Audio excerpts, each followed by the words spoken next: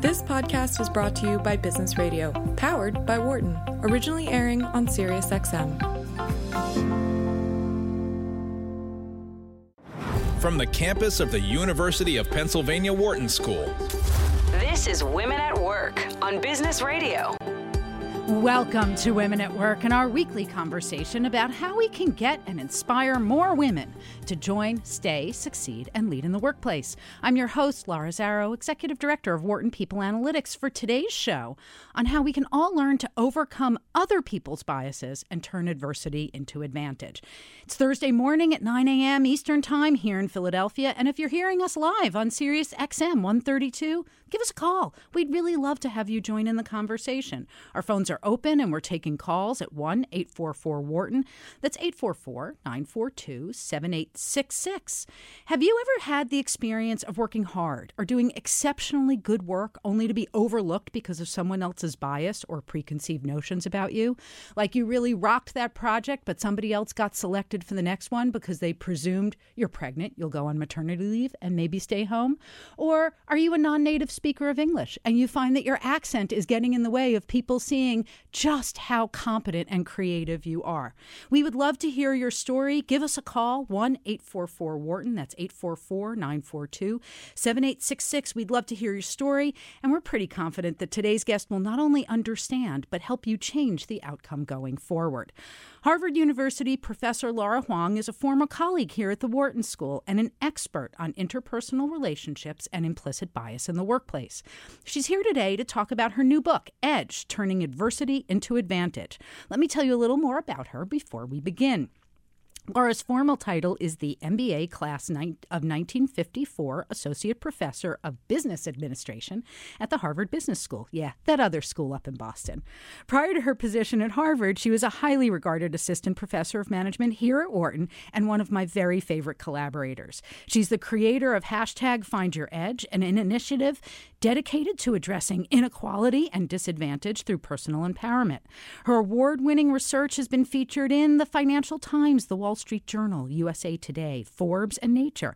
And she was named one of the 40 best business school professors under the age of 40 by Poets and Quants. So with that, let me say, Laura, welcome to Women at Work. Hi, such a pleasure to be here with you. I couldn't be more excited. I've been looking forward to this for weeks. Oh, me too. So nice to talk to you. So, Laura, over the years, we've had the good fortune to talk to some amazing women, to hear and read the stories of other amazing women like Sandra Day O'Connor, Valerie Jarrett, Michelle Obama. And they each share the same refrain, that they were told early on that they would have to work twice as hard, 3 times as hard for women of color to get half as far. Why is that the case for so many people, that we have to work harder than others, and even then it's not enough? I know. I mean, it's exhausting, right? We're told sort of just keep putting in the hard work. And it's something that we, just from a really young age, we tell people that we've heard, just keep putting in that hard work and, the rewards and the success will come. And the thing is, we do this and we put in that hard work and we realize at some point that hard work doesn't always speak for itself. And, hard work is critical. It's absolutely critical, but hard work alone is not what's dictating the outcomes. And so we sort of get to this realization that there's other things that are going on, that, it's the perceptions and signals and stereotypes of others that sometimes dictate those outcomes. It was Valerie Jarrett and both Michelle Obama told a critical story of a moment when they met. And Michelle insisted that before she took the job that they had to have dinner with her husband.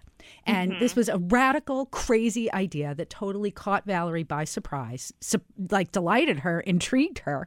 And, and the rest is American history. Yeah. So is this just the magic of them, or is there something to that notion? You talk about it in terms of delight, I think, of in the moment, what we can do to kind of change the game. Absolutely. When we realize that it's often about the signals and perceptions and stereotypes of others, we can actually flip those stereotypes in our favor. And that's how we can sort of find and create our own edge. And it comes with sort of recognizing and being, and acknowledging that some people naturally have an advantage, but other people can create one for themselves. And so when we find ourselves in a situation where we don't naturally have that advantage, we can create one for ourselves by acknowledging those stereotypes, those perceptions of others, and flipping them in our favor.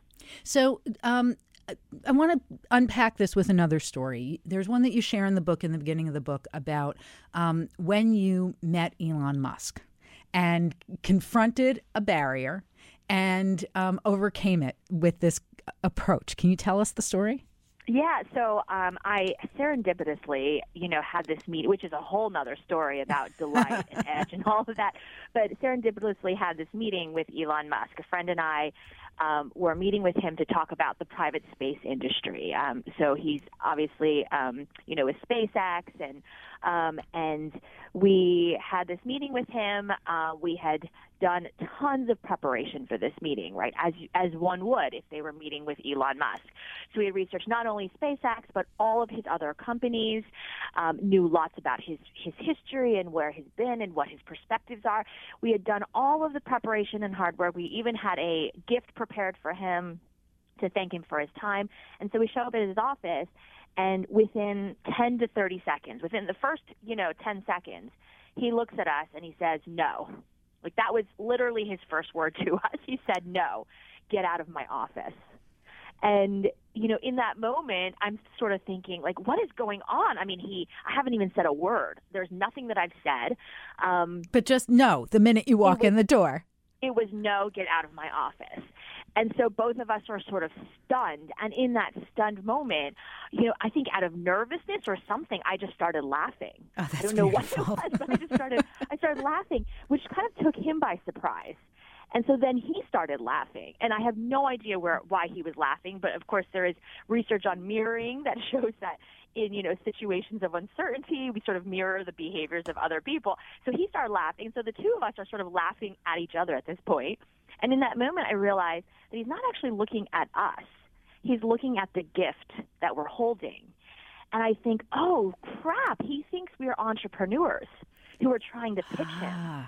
And trying to pitch him to get either his money, like as an investor, or access to his networks and introductions. And so I kind of sputter out in my laughter, oh, you think we're entrepreneurs? And he says something like, well, aren't you? And I said, and you think we want your money? And he's like, don't you? And I said, what, like you have money or something? And then with that sort of comment, he started laughing, hysterically, and said, please come into my office. And, I think it's sort of this, we often have these sort of situations where we're not sure what's going on. There's so much uncertainty and unknowability. But not only sort of the preparation that we had put in, but it was so important to kind of recognize the perceptions that he had about us. Yes. This perception of, it's sort of this, we had to kind of put ourselves in this mind frame of course his default answer is no. I mean, this is a man who is getting asked for things all the time, for his time, his money, resources, introductions. His default answer has to be no. And the two of us standing there holding this product that sort of looked like a prototype, he, of course, was like, who are these people? They're entrepreneurs trying to pitch me, trying to sell me something. And how do I make them go away? Exactly. And so, once we realized that, we were sort of able to flip that. And it was that delight. We delighted him in such a way that we just cracked open the door. I mean, we still had to go into his office and have a real conversation with him. But, we had a wonderful conversation. And by the end of that meeting, in fact, he was offering us all of the very things that he was so adamant about saying no to begin with. So I want to say, let me introduce you to this person and this and this person, and so it was all of that kind of led to. It's such a marvelous story, and it's rich, and I want to unpack it because there are things that happen there that you talk about through the book that I think are important touchstones. So one was that throughout the book, And also, deep into your research, you talk about people's implicit biases, stereotypes. And it's interesting that it's not just about the color of our skin or our gender. It has a lot of different dimensions. And in this case, it was actually, if you were an entrepreneur, that was the thing he had a bias against. Right. And, absolutely. And then the other thing that you mentioned was that, the laughing might have been a nervous response. So talk to me about the emotions that you had in that moment and how you controlled them enough to see clearly or accidentally find your way to an open door. Yeah, I think a lot of times when we prepare for things, we almost over-prepare, right? We go into situations where, either the odds are stacked against us or that we know we need to convince somebody of something, and we have, the 10 points that we want to make. And, that's actually not the best sort of thing. You want to go in prepared, but you don't want to be over-prepared.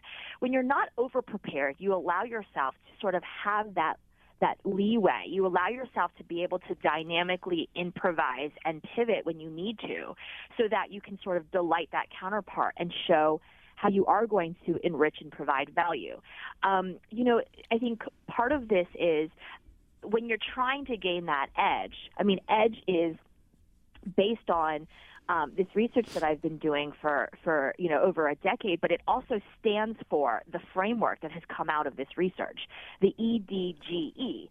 And the E is about enriching and providing value, and knowing not just who you are and the value you provide, but also understanding the perceptions of your counterpart and which pieces of you there is going to resonate the most with them, the pieces of you that is really going to enrich and provide value to them. The problem is that we don't always have that opportunity because we don't belong to the right networks, we don't belong to the right groups, or you have a man standing in front of you who's immediately saying, no, get out of my office. And so the problem is that we don't always have that opportunity to show how we enrich and provide value. And so the D that you're speaking of, that's delight. So the D of edge is when you are able to delight someone, that's the equivalent of being able to show them some piece of you that's either unexpected or counterintuitive or slightly surprising. And when you're able to do that, it makes them sort of pause for a second and say, I didn't consider this person in that way, or it makes them then say, I want to learn more. Mm-hmm. It gives you, it's the equivalent of letting you crack that door open so that you can then show how you enrich and provide value. And Elon doesn't always have like young women standing in front of him laughing in his face. I would expect not. So I want to back up a few bits because there was something that you said about the risk of over-preparing and being in the moment. And I want to see if I can connect the dots and if I'm adding it up in a way that's useful. And so you can either like reinforce it, poke the holes in it. So when I think about when I over-prepare for something and I'm so fixated on a script, I got to remember these words. I have to do it in this order. It not only, especially with things like an interview or a presentation, makes me more frozen. It also means that I'm spending mental energy on what I'm trying to remember to say, as opposed to watching and listening to what's happening in front of me. Yeah, it puts you in this mode where you're sort of tethered to what it is you want to get out. You're tethered to what you want to say and having the conversation go in that direction. So anytime it goes in any sort of tangential direction, you bring it back to the points that you want. Whereas if you're not over-prepared, but you sort of have a loose idea of where you're going or a loose idea of the sort of things that you want to communicate, you're able to sort of build off what that other person, and it's a true interpersonal interaction. A lot of times we go in and we sort of know that we're interacting with somebody else, but we're so fixated on the pieces that we want to say and the direction that we want the conversation to go, rather than sort of understanding that things are going to be, loose and fluid, and that there's opportunities to engage with that person while still getting your talking points out. Yeah. So in essence, it sounds like there's some kind of core fundamental practices that I think are easy for people to relate to if we can remember to apply them. That part of it is going in and listening so that you make it a conversation and a collaboration. Mm-hmm. It reminds me in some ways of theater improv, where you go in and you say yes and to whatever's happening in front of you and run with it. Like you went in listening to him. Mm-hmm. And you responded to him and with him, and you were also authentic. Yeah, I think there's definitely that piece of that. There's definitely that improvisational piece of it that I talk about a lot. But it's why I outline lots of strategies and tactics for how you can actually think about this. So, another one that's sort of similar is when you're having these sort of conversations, the tendency is to really go in and advocate, like come on really strong and advocate, and sort of, especially when we're preparing for like a big meeting or we're trying to convince somebody to our standpoint, we go in and we're sort of like, I'm going to give these amazing points, and that person is totally going to see my way, and then and switch the way that they think about something. And instead, sometimes if we go in with more of a, help me understand how you're thinking about this. Help me understand about how you're coming up with this strategy, and I came up with this strategy. It allows you to then do that improvisation. It allows you to then sort of have that more fluid kind of conversation, and allows you to see the ways that you can delight and get that opportunity for yourself. Absolutely. For those of you who just tuned in, this is Women at Work on Business Radio on Sirius XM, Channel 132, and I'm your host, Laura Zarrow. I am talking with Harvard professor Laura Huang about her book, Edge, Turning Adversity into Advantage. Laura, in the book, one of the stories that you told, and it's wove, by the way, I highly recommend it. It's an interesting and delightful read. You tell a series of different stories. You've got entrepreneurship stories, but you've also got stories about yourself. And one of them was about when you, as a kid, were in math class and asking to be advanced for an advanced course. And you got to know that you knew wasn't about your math skills. That there was a different kind of bias behind it. Yeah, it's so funny because so much of this book is based on a lot of the research that I've done, but in writing a book, there's this personal aspect of it that goes in, and you're right, there's all of these sort of personal stories that are kind of horrifying and terrifying that they're now touching and enlightening to us. Sorry, they're horrifying for you. Because it's some of these stories are just so personal. With research, it's like your statistics and your findings and the results, and and in writing this book, with the first version that I wrote, it was like just trying to get 80,000 words down on paper. And I figured, a lot of the really personal stories would kind of get edited out. And after a long revision and editing process, I realized I was reading the final manuscript and thinking, oh my gosh, this story is still in there. And, it was the first time I was reading it from the perspective of, friends and people I know reading this. So yeah, there's lots of these sort of stories. And the one that you're referring to is this story from when I was quite young, and we would take standardized testing every year, these state tests in public schools. And I had gotten scores that were, in the 99th percentile, and I got this letter, or I got this, my teacher had said to me after sending this letter back to my parents, hey, you're supposed to be in our school's gifted and talented program based on these scores. But we've never had an instance where somebody has gone in based on test scores. It's always been, the test scores were lower, but the teacher recommended, because of the school that I was in, and I was a product of this sort of system. And she said, so there's something wrong here. These test scores can't be right. And I had scored, in that top percentile for both math as well as English and language arts. And so she said, okay, we need to retest you. And so they gave me sort of this school test. And again, I scored really high on both of them. And so they said, okay, we need to invite your parents in. And we had this conversation, and they basically said, look, we are state mandated to put her in the gifted and talented program based on these scores, but there's just something wrong here. There's no way she can be in the gifted and talented program for English and language arts. Why not? Well, at that age, I didn't quite get it. I didn't quite know what was happening, and they sort of said, "Well, because she doesn't speak English well." And aren't you a native English speaker? Yeah.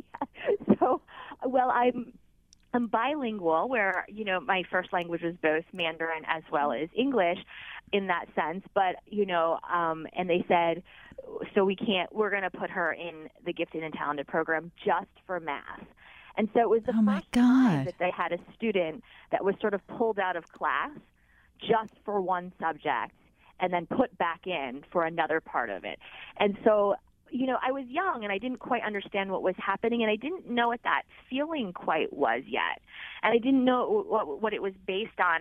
And my parents also, my parents were immigrants. They didn't know what was going on either. And so for years I got pulled out just for math, and then I would rejoin for the classroom English and language arts. So, Laura, I want to just probe for a minute, because I think for a lot of listeners out there, the thing that was ambiguous to you, I think bears bringing into high relief, that it sounds like these were the biases in the school system that were that were shaped by the fact that your parents were non-native speakers of English and immigrants, and that you're an Asian American woman, but that you looked Asian as a girl to them, and that they were making assumptions that weren't based in fact or fair.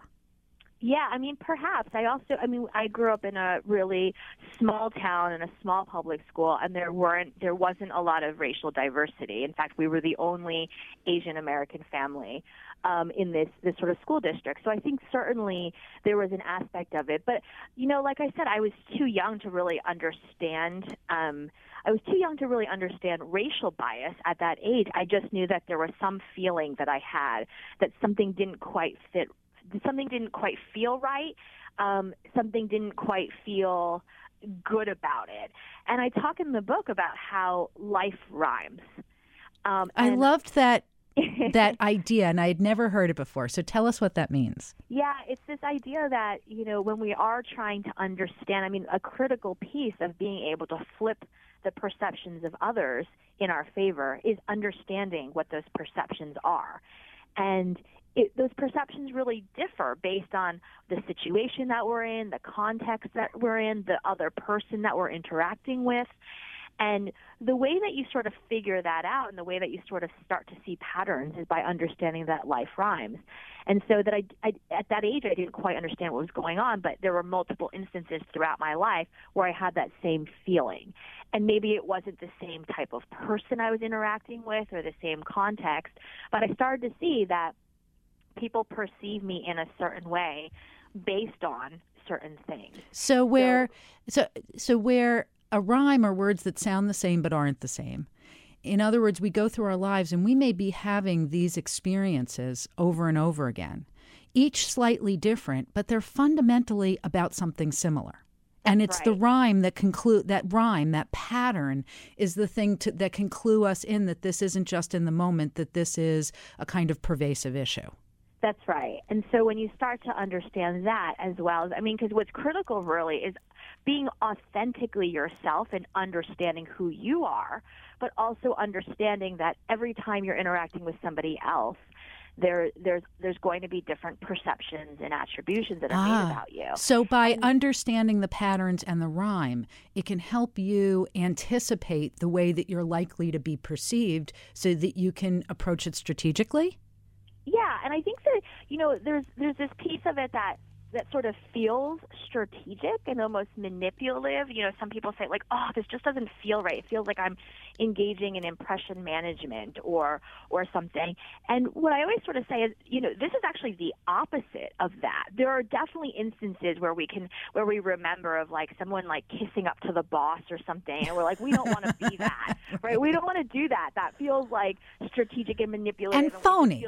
And it feels phony. And we don't want to be that. But, this is really about, the perspective that I talk about in the book is that this is the opposite of being strategic and manipulative. What you're really doing is guiding people. That's the G of EDGE, right? We've enriched, delight, guiding people to who you authentically are. Because people are going to have perceptions and be making attributions of you, regardless of whether you guide them to who you authentically are or not.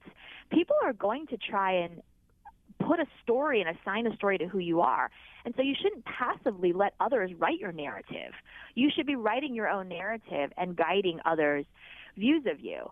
And, it goes along with this authenticity piece, because we often hear this advice, be yourself. Right, you go into an interview and you're talking, and your friends are like, the advice they give you is just be yourself. They're going to love you. Or you're giving a big presentation or trying to close some deal, and they're like, just be yourself. Or you're going on a date and people say, like, just be yourself. That's actually horrible advice.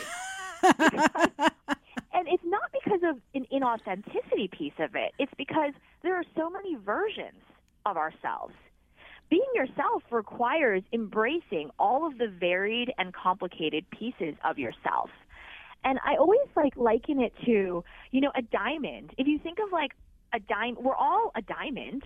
We're all a singular diamond that has flaws and that has different angles to us. And based on who it is that's looking at that diamond and the angle at which they're looking at it and the lighting and the environmental conditions, that diamond is going to shine differently based on who that other person is and the lighting and the context. And when you are guiding others and guiding the perceptions of others, all you're really doing is showing them in an authentic way that angle of your diamond that's going to shine the brightest to them. That's such a beautiful way of putting it, Laura. Yeah, you're still the same diamond. You're still the same person. You're still yourself, but you're doing it in a way that really allows you to have that deeper, richer interpersonal connection with that other person because they're seeing that part of you that shines. So rather than just take that overly simple adage of, oh, go be yourself, which is which version of yourself becomes the big question, it comes down to who we are, what parts of us we show, and how we show up to engage others. Yeah, exactly. And based on knowing who that other person is. And that's why it's so critical, because your diamond is going to shine differently to different people. Who depending you are on where the light is. Yeah, who you are with your children is very different from who you are with your boss, which is really different from who you are with your friends. And there's lots of ways that you can be yourself. So in the first half of the show, you were helping us see that there are these preconceived notions, biases that people have when we enter into a conversation with them, and that by becoming aware of them, aware of ourselves, it can help us have different outcomes in those conversations. So I want to start with a particular question that I think a lot of people face and often get wrong, which is that you're walking into certain stereotypes. And we need to guide the person we're engaging with into a different way of seeing us without directly confronting them. Why is direct confrontation, particularly about biases, so dangerous when inside we're righteously full of rage and want to say, that's not okay, you can't look at me like that? Yeah, we sort of know that it's not okay and that it doesn't feel right. But when we go into a situation, for example, and we say, I know it's because I'm a woman that you think X. What happens is that it puts that other person in sort of a confrontation sort of mode. So the natural response is either going to be, well, no, it's not because of that, even if it might be, we don't know. Or it starts into this sort of negotiation or confrontation type of thing. There are ways that we can flip those perceptions and flip those stereotypes, but do so in a much more benign way. And the reason why this is important is that it's not just the stereotype of someone as a woman or a person of color or whatever the case might be. It's that underlying that attribute, there's some sort of stereotype or perception that's being made. And when we can get at what that underlying perception is, that's when we're able to more clearly flip those stereotypes and obstacles in our favor. And I'll give you a quick example.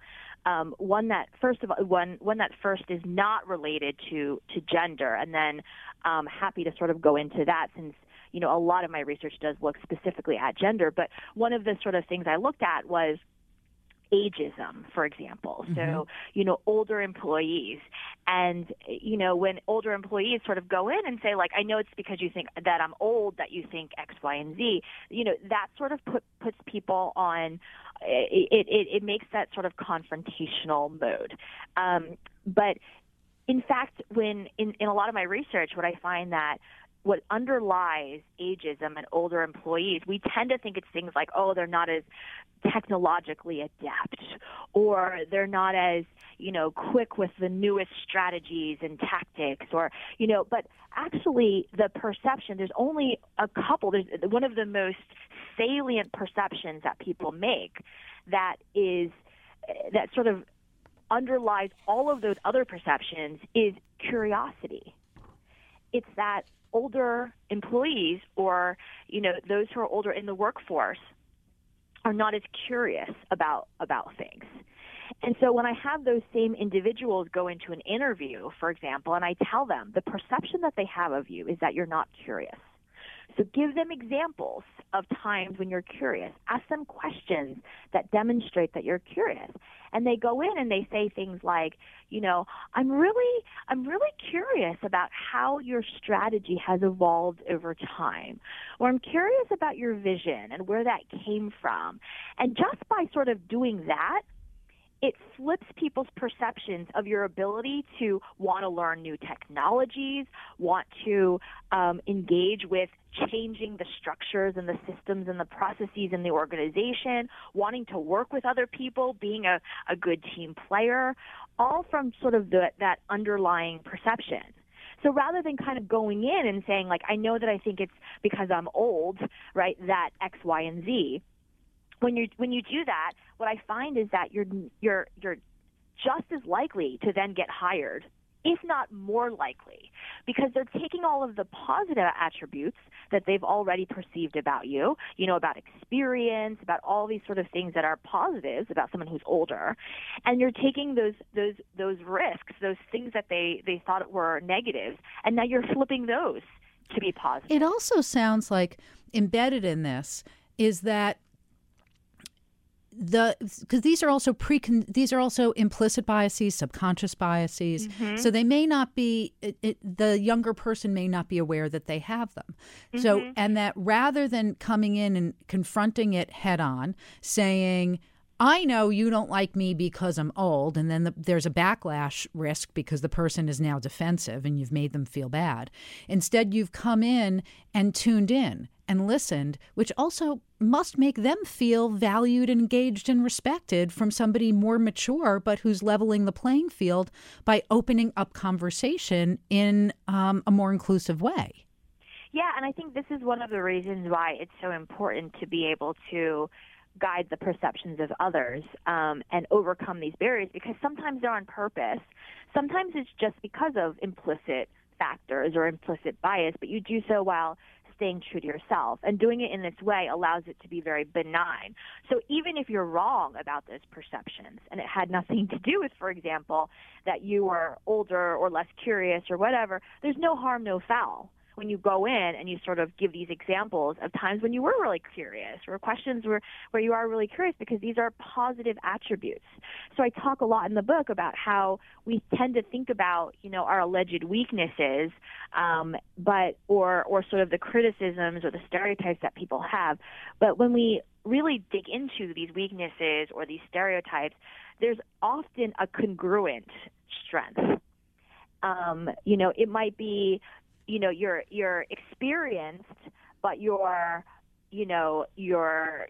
stubborn because you're not willing to learn something else and new, right? And so you take that negative, you're stubborn, you're not willing to learn something new, and you turn that into whatever that congruent positive perception is. And that's how you sort of flip these underestimated strengths upside down to succeed in both business and in life. So it sounds like, as I was reading these stories and I'm hearing you explain this, it's in the moment we have to learn how to hear the rhyme, to see that pattern's emerging, but hold on to ourselves enough to understand that it's part of a pattern.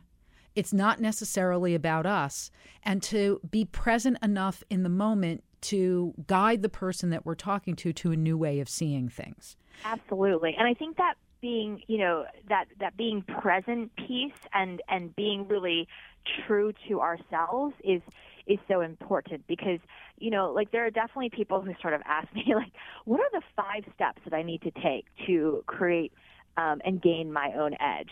And, I would love to be able to give people like a recipe. Right, like half a cup of flour mixed with eggs, right? Right. Like, here's the 5 steps that you follow.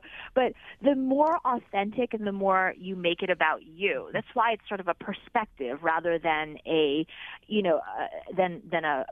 I call it a framework, but it's not a framework in that sense, because it's really a perspective that you take. And the more you make it about you, the more you understand how you really enrich and provide value. And I call it, your basic goods. The more you sort of know your basic goods, the better off you're going to be in understanding how other people see you and understanding how you yourself delight in really unique ways, and how you guide people and what sort of works for you in guiding those perceptions versus someone else.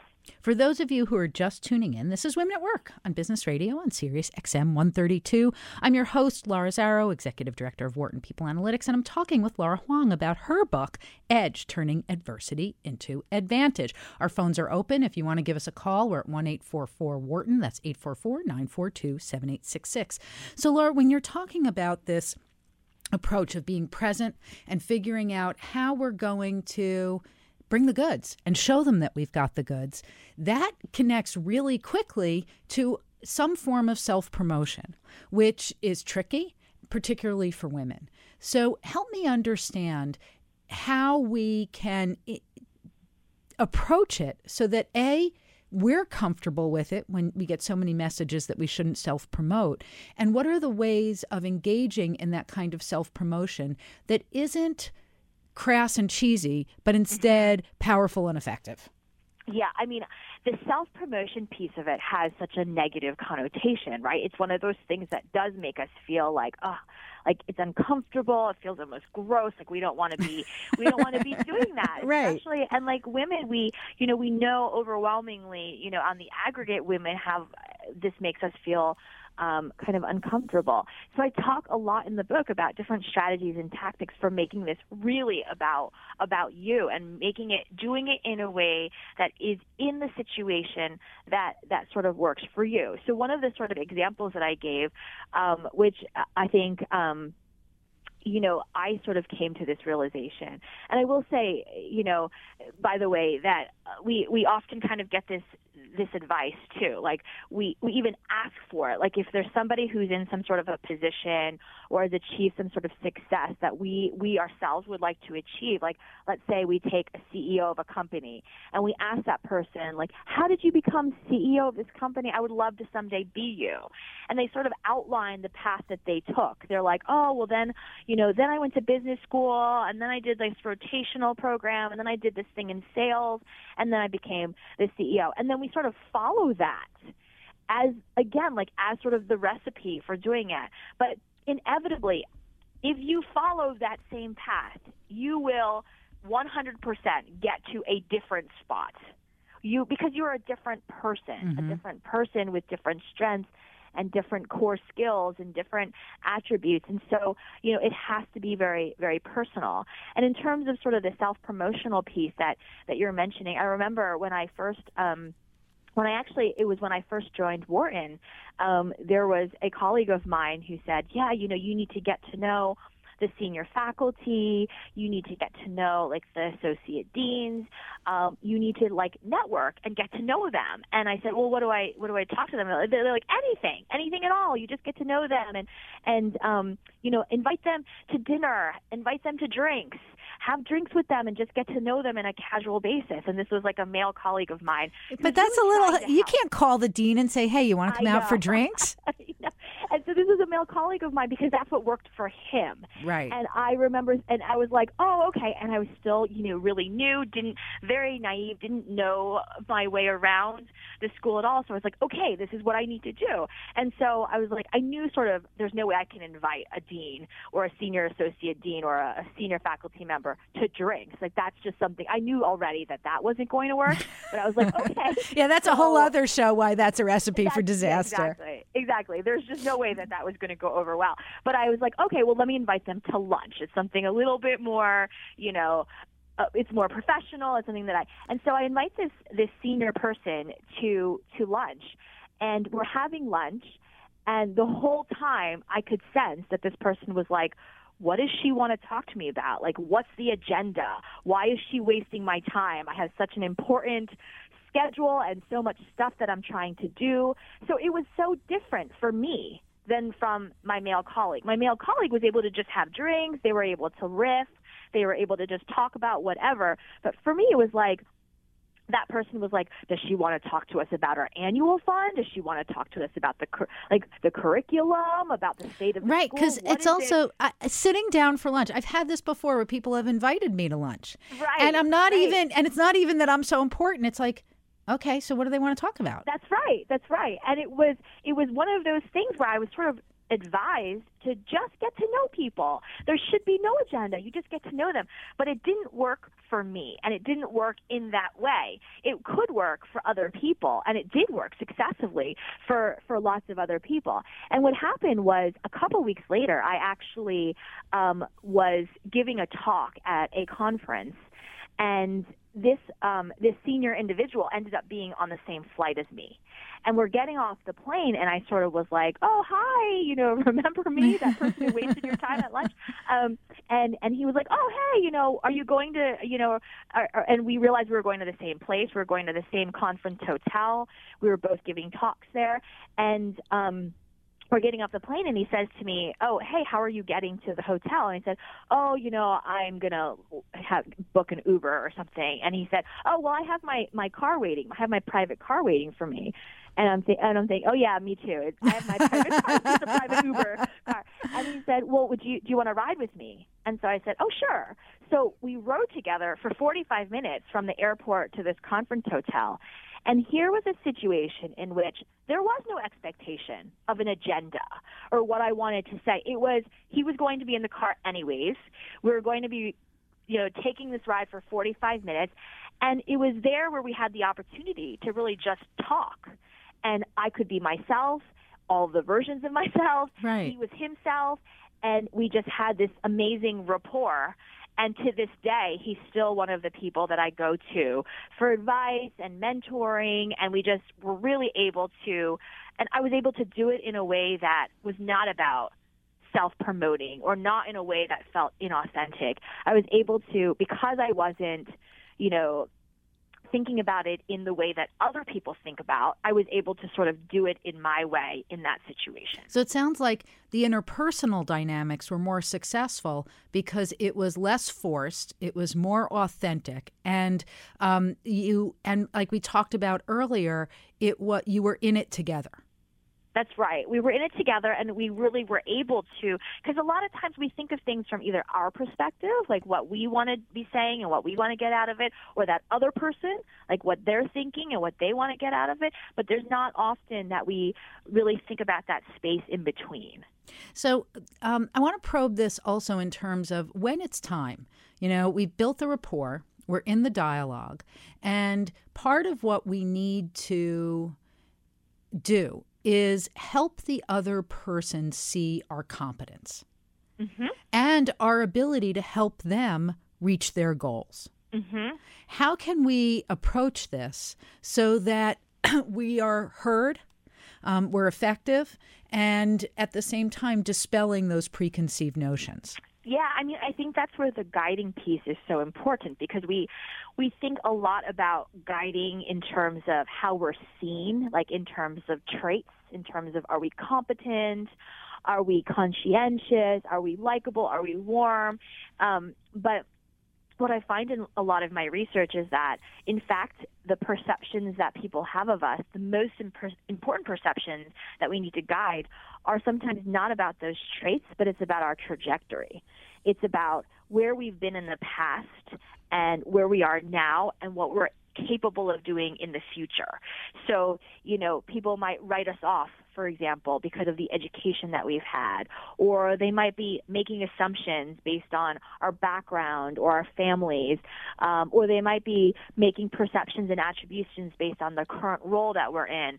And this is that piece of not passively letting others write your narrative. Mm-hmm. You're guiding others not just to who you are, but also the trajectory. You're redirecting them to how they should see you, regardless of whatever else in the past has happened. And when you're able to sort of get into that piece of it, the piece where you are guiding your trajectory as well, you can guide the perceptions of how you enrich and provide value, and will do so in the future. And it sounds like that's a really potent way that you can make your value evident without seeming self-serving. Yeah, I mean, because what happens is also that the self-serving piece, like we go into situations and we're implicitly thinking that we're in sell mode or pitch mode. And in fact, very few things are about selling and pitching. Even when you're explicitly selling and pitching, what you're trying to do is elicit interest. Right. You're really trying to start this conversation and, say things that will make your counterpart ask you questions. And when they ask you questions, it's in your responses and in that dialogue that you really do shine.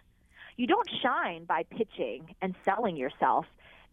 You really shine when you're engaging in that conversation through the questions that other people are asking of you, the questions that you're asking of them, and in that sort of dialogue, because that's where you're sort of negotiating in a way. You're reconciling and negotiating where the two of you stand in terms of providing value to each other. So I want to apply this now to a story that you tell in the book that I think that taps into experiences that every academic has about submitting papers for publication. Talk about, where you get the edits back and they say rewrite and resubmit, and that's actually good news. So talk to me about how you learned to approach how you wrote and how you submitted and how you courted rejection in order to make progress. Yeah, I mean, this is one of those things where, there are some situations in which failure and negativity is just par for the course. And in academic publishing, 90% of papers get rejected. Yeah, if you don't fail, you're not trying. That's right. And even when you do get a positive response, that positive response is not, we accept your paper. That positive response is, okay, yes, now we want you to revise the entire thing and resubmit it. Right? They give you sort of comments. And this is it's something that's really kind of disheartening. And so I got this advice early in my career where, well, it was not sort of advice, but it was this very senior person who was telling me, and I don't know why he told me this because he doesn't admit this. He didn't admit this to anybody else as far as I know. But I was telling him about how, I was really frightened that I was a fluke. And maybe it was because I opened up in that way to him. I said, I feel like I got this job and I was a fluke and I'm never going to be able to publish anything. And all of the people who went to bat for me, all of the people who, gave me the benefit of the doubt are going to realize oh, wow, that was a mistake. And he sort of said, and I remember even telling my husband, I was like, I just want one publication, just one, because then I can prove to myself that I wasn't a fluke, and this colleague of mine, bless his heart, said, the first 18 papers I wrote were rejected. 18? And, I don't know if it was 18 papers, but the first 18 things he submitted. That's a lot. Yes, he said I got 18 rejections before I even got one revise and resubmit. And this is somebody who's so prolific and so amazing that I was like, what? And no one would have known. So, and he didn't, and he obviously hadn't told anybody else this because I had never heard this from anybody else. Which is why I'm really careful to protect his identity. But And so then I was like, oh, well, then what I'm going to do is I'm going to try and get 18 rejections. And, you know, and in doing that, it kind of freed myself from this expectation that, like, every time I was sort of hoping for something, and it gives you this different perspective. And while in those 18, I was able to, like, see patterns. Like, some of those 18, it was like when I worked with certain people over and over and over again, like, those inevitably, even if they maybe were people that I thought, it's just, you know, you start to notice these sort of patterns, like what type of papers, what type of co-authors you work best with, like all of these sort of things. And I now do something similar with my students, which is called the 10 No's exercise, where I encourage people to do this because you learn so much in doing this. And so in the course of a week, I have my students, their assignment is to get 10 people to say no to them. And it can't be like you get ignored, right? So it can't be you email right, that doesn't count. And they just don't respond to you. And it can't be a hedge where somebody's like, oh yeah, I can't do that, but I'll do this instead. That's not a no either, because then you got to ask the follow-up to try and get a no. And their assignment is to get 10 people to say no to them, and then they have to write about each of those 10. And the reason why it's so powerful is that people realize that, number one, we're not conditioned to, like, everything we say, the way we influence, we're always trying to get people to say yes, to get people to like us, to get people to, like, be on board with what we're doing. And it really shows you a different way of how you influence and how you present ideas and how you communicate when you're trying to get no's. You also realize people are much less willing to say no than you think. And it's actually harder than you think to get no. And it gives you, and so all of these sort of findings that my students come up with when their assignment is to get 10 no's. So you're both increasing your odds of success because you're putting more lines in the water, but you're also getting data back that you can use to inform your future behavior. For sure. And all of this data is so important to knowing how you enrich and how you delight. And how you guide. And the final E is for effort and hard work. And I made effort and hard work, it comes last in this framework, because we often think that effort and hard work comes first. That if you put in the hard work, it'll speak for itself. Laura, but in fact, it doesn't. It comes last, because if you know how you enrich, delight, and guide, that's where your effort and hard work works harder for you. Well, Laura, you have enriched and delighted and guided us, and we can all now go out and try and do some of that hard work. So thank you so much for joining me today. Where can people look for you and your work? Yeah, I'm on social media, Laura Huang LA, on Twitter and Instagram. My website is laurahuang.net. Huang is Huang. And thank you so much. It's such a pleasure chatting with you and catching up with you. Same here, Laura. Thanks so much. And many thanks, as always, to my beloved producer, Patty Hall, our fantastic sound engineer, Dion Simpkins. I'm Laura Zarrow, and you've been listening to Women at Work on Sirius XM's Business Radio, powered by the Wharton School. Follow us on Twitter, @Laura Zarrow. Have a great week, everybody. Go out, engage in delight.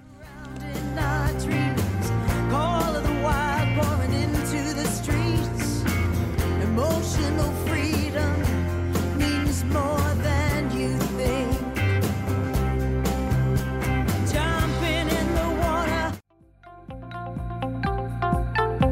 For more insight from Business Radio, please visit businessradio.wharton.upenn.edu.